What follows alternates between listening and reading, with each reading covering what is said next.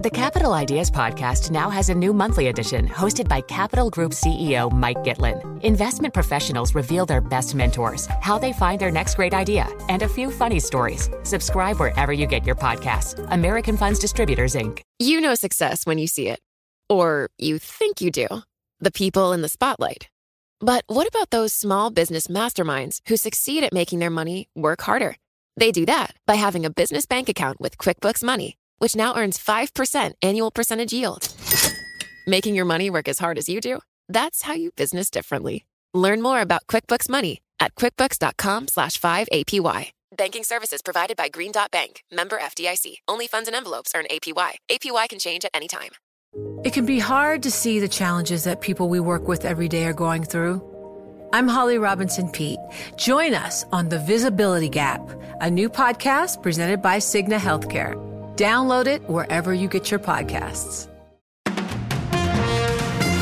This is Bloomberg Daybreak Europe for this Monday, the 5th of June in London. Coming up today. Saudi and demand. Oil surges as the kingdom goes it alone with a 1 million barrel supply cut. Taking it to the bank, a report suggests that the US could raise capital requirements by 20% for large lenders. Still on top, the UK widens its lead as Europe's favoured destination for financial investors. Rivals look to replace the CBI, and rogue trader Nick Leeson says he'll never stop investing. Those are the stories we're looking at in today's papers, and I'm Leanne Gerrans. Plus, I'll quit if you make me come back to the office. Workers tell Bloomberg that ending hybrid working is a deal breaker. That's all straight ahead on Bloomberg Daybreak Europe. The business news you need to start your day in just one 15-minute podcast. On Apple, Spotify, the Bloomberg Business app, and everywhere you get your podcasts. Good morning, I'm Stephen Carroll. And I'm Caroline Hepker. Here are the stories that we're following today. The price of oil has risen after Saudi Arabia announced that it will cut supply by 1 million barrels a day from July. The move takes its production to the lowest level for several years. But the kingdom's energy minister, Prince Abdulaziz bin Salman, says that the move is a treat for traders. I would have to call it the Saudi lollipop, which is 1 million barrel of reduction for the 1st of July. And that million is also extendable. The Saudi energy minister's comments come at the end of an OPEC Plus meeting where the rest of the 23-nation coalition offered no additional action. That has left Saudi Arabia sacrificing further market share to stabilise the market. US regulators are preparing to force large banks to shore up their financial footing, moves they say will help boost the resilience of the system. The Wall Street Journal reports that the changes could raise overall capital requirements by roughly 20% at larger lenders. The paper says institutions with large trading businesses will take the biggest hit, while those heavily dependent on fee income could also face significant increases. Banks with at least $100 billion in assets may have to adhere to the new requirement, lower than the existing $250 billion threshold. Now, here in the UK, the country is widening its lead as Europe's top destination for foreign direct investment in financial services. Bloomberg's Ewan Potts reports. Britain landed 76 financial service FDI projects last year, up 17% from the previous year, retaining its position as the most important destination in Europe. According to analysis by EY, the UK secured more than a quarter of all foreign direct investment projects into financial services across Europe. The rise was thanks to an increase in American investment with 21 US-backed projects in 2022. France, the second most important recipient, saw a 25% drop in projects. The positive research comes despite a growing chorus of executives criticising the UK's business environment. In London, I'm Ewan Potts, Bloomberg Daybreak Europe. UBS says it expects to complete its takeover of Credit Suisse as soon as next Monday, the 12th of June. Shareholders will receive one UBS share per 22.48 shares in the shuttered lender. Separately, Bloomberg has learned that UBS is looking to keep more than 100 Credit Suisse investment bankers in Asia. Morgan Stanley believes that a sudden pullback in corporate earnings will slam the brakes on a US equity rally. Strategists led by Andrew Sheets are predicting a 16% drop in earnings per share at S&P 500 firms this year. Sheets' team believe that the index will end the year at around 3,900. That is almost 400 points below the close on Friday and one of the most bearish forecasts on Wall Street. Beijing has asked former British Trade Secretary Peter Mandelson to lobby foreign business to invest in China. Speaking to Bloomberg, Mandelson says to achieve its goal, the country will need to rebalance away from nationalism. They need to listen very carefully to international companies who are already here or who are planning further investment. You know, there's a lot of bureaucracy, a lot of frictions, a lot of emphasis on national security and data controls and whatever. And I think the authorities in China have to understand that this language is off-putting. Mandelson's comments come after he spent a week in China talking to leading policymakers, including the head of the Communist Party's international department. His visit came as Tesla, JP Morgan and other foreign businesses were welcomed in China by senior Communist Party officials. And lastly, financial professionals have a warning for their employers. Don't ask me to come into the office more often or I will quit. That in the latest Markets Live Pulse survey, which found that roughly 1 in 2 people, half of people who work in finance, would change jobs or already have changed jobs if their managers require them to spend more time in the workplace. More than half of the 1,585 respondents globally preferred a hybrid arrangement, whilst only about 20% favoured working entirely from the office. So those are our top stories this morning.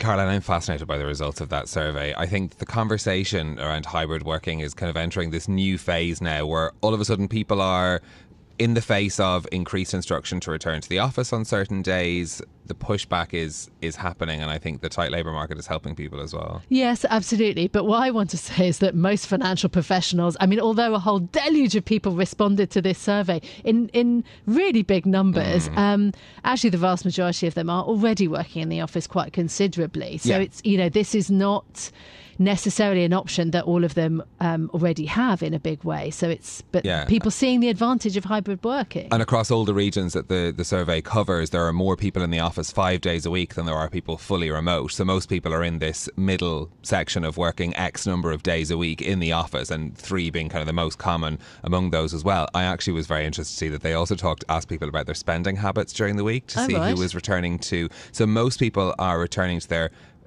post-pandemic spending habits. That's about half. A third are now packing their lunch, eating office food or going straight home without grabbing after-work drinks more often than they used to. Oh, that's not good for the hospitality sector, is it, though, I suppose, and for the makeup of our cities. Anyway, really great survey that we had there, the MLive Pulse survey. Well, let's get more now on those reports that the US may impose higher capital requirements on big banks. For more, we can bring in our Asia investing editor, Russell Ward. Russell, great to have you with us on this. We've heard lots of talk about additional regulation after the regional banking issues in the United States. This would be a major change, though.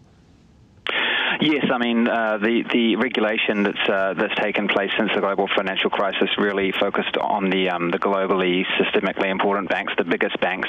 And so under the proposal, according to the Wall Street Journal, this would be lowered. They would lower the threshold from 250 billion or banks with assets of that size to banks with at least 100 billion in assets. So that would encompass a lot more banks and subject those banks to much higher capital requirements. And this, of course, comes on the heels of the banking crisis that flared up in March. But I thought the idea was that larger lenders are well capitalised. Has there been a shift on that? Yeah, I mean, I think there's sort of a clear understanding that all the regulation is really focused on the large banks. Large banks do have a lot of enough capital, but then, you know, the regional banks, you know, the stress that emerged and there really sort of exposed a bit of a hole in the regulation. And then, you know, according to this report, I think basically we can conclude that, you know, regulators are seeing that they want to fill that hole. They want not just the biggest banks, but also the next tier of banks to be, you know, to have those capital buffers to shore up the financial system. What sort of effect could this have on the bottom line of the biggest banks? It's a little bit too early to say, really, but you know, we're certainly going to see some sort of a reaction when the markets open on Monday, you know, later today. But certainly, you know, there is a risk that, you know, some banks, you know, people might speculate that some banks will need to raise extra capital, and you know that could put a dent in shareholder value. Yeah, OK. So then on that, I think that issue is really fascinating. And so this is the Wall Street Journal reporting. Also, let's just remember that lenders in the US could face a 20% increase in capital requirements. It would also be for banks with $100 billion in assets. So actually a lower threshold than has existed previously, which is normally $250 billion. So that of interest. But then, Russell, whilst we have you, let me just turn our attention to the issue in Europe, which is about UBS completing the merger with Credit Suisse. There's also an interesting news line that we've been reporting today about the date of when that happens. So things are moving forwards. That's right. So UBS issued a statement a short time ago, which is good news for anyone concerned that the deal might be facing delays. This was initially aimed to be completed by the end of May. Now UBS is committed to a date, or June the 12th. That's 1 week away at the earliest. So we can assume that progress is being made on that front. But of course, completion of the deal is just the first step. The real tough work comes with the integration, and that's going to take much, much longer. OK, Russell, our Asia Investing Editor, thanks so much for joining us. That's Russell Ward there speaking to us on those stories. Coming up next, rivals look to replace the Confederation of British Industry, and rogue trader Nick Leeson says he'll never stop investing. Join Capital Group CEO Mike Gitlin for a new monthly edition of the Capital Ideas podcast. It's your look inside one of the world's largest asset managers. Subscribe wherever you get your podcasts. Invest 30 minutes today. American Funds Distributors, Inc. It can be hard to see the challenges that people we work with every day are going through. I'm Holly Robinson Peete. Join us on The Visibility Gap, a new podcast presented by Cigna Healthcare. Download it wherever you get your podcasts. From Silicon Valley to Wall Street, the promise and perils of artificial intelligence are playing out on the world stage. But what will the next phase of AI adoption look like? Which companies, from big tech to startups, will dominate? And where do the risks and unintended consequences lie? I'm Emily Chang. Join me at Bloomberg Tech in San Francisco, May 9th, to answer many of the industry's burning questions, alongside Snap's Evan Spiegel, Xbox President Sarah Bond, OpenAI's Brad Lightcap, top researcher Dr. Fei-Fei Li of Stanford, and many more. More details and just a few tickets left at Bloomberg.com/TechSF. Now, the paper review on Bloomberg Daybreak Europe. The news you need to know from today's papers. And Leanne Gerrans is with us with the details of those stories. Leanne, let's start in the Financial Times. The headline there, British Chambers of Commerce creates Business Council to rival troubled CBI. Yes, indeed, Stephen. And we get this ahead of a key vote that could decide the future of the CBI Business Lobby Group. And we hear that this alternative has now been set up. The British Chambers of Commerce says it's going to be called the Business Council, and it claims Heathrow, BP and Drax are among the members. The largest corporates are looking for a different kind of representation. Now, that's after the leading lobby group became plagued with allegations of sexual misconduct. We have been reporting on that, and the Guardian newspaper was the first person to lift the lid on this. And it's more bad news for the future of the CBI, as its rival, the BCC, wants to become the UK's most prominent voice for companies and is really pushing to do this while there's a gap in the market. Leaders of the BCC are going to be meeting in London today, and that's before the CBI holds its extraordinary general meeting seeking the backing of its members. And we do know through Bloomberg reporting, some of the big businesses which were its members are going to decide to sit out of that key vote.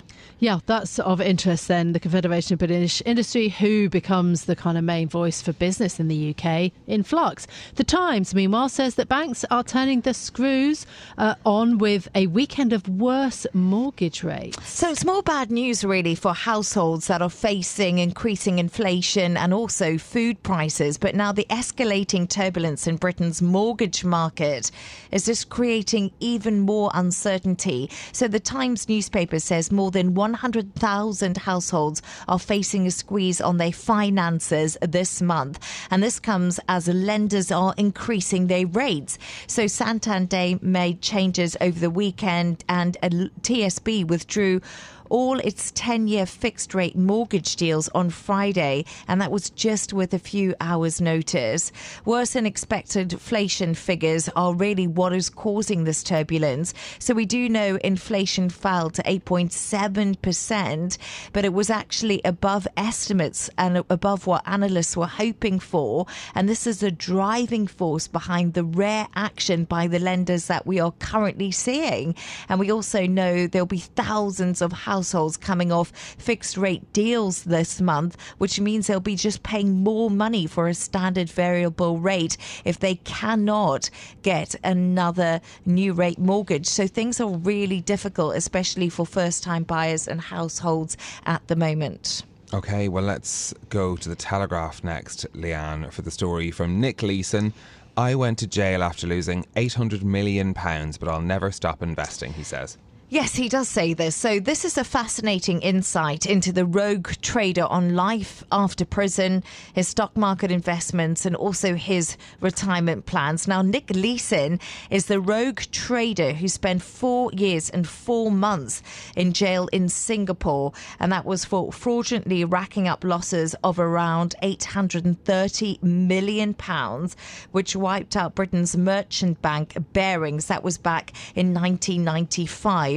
Now, he did write a book, and that did become a film, and he was played by Ewan McGregor in the film on his book called Rogue Trader. He lives in Ireland now with his wife, and he travels the world delivering these keynote speeches on his experiences. And he was asked directly, do you still dabble in the markets? That was the question posed in the Telegraph to him. And he said, I still trade, I still actively involved, and I have a small pension through which I invest in 1 or 2 relatively volatile stocks. Yeah. But a really interesting read, Caroline, on somebody who was involved in scandal, but a lot of different ways. He also explains that he thinks that the bank was disorganized. This is Bloomberg Daybreak Europe, your morning brief on the stories making news from London to Wall Street and beyond. Look for us on your podcast feed every morning on Apple, Spotify and anywhere else you get your podcasts. You can also listen live each morning on London DAB Radio, the Bloomberg Business app and Bloomberg.com. Our flagship New York station is also available on your Amazon Alexa devices. Just say, Alexa, play Bloomberg 1130. I'm Caroline Hepker. And I'm Stephen Carroll. Join us again tomorrow morning for all the news you need to start your day, right here on Bloomberg Daybreak Europe.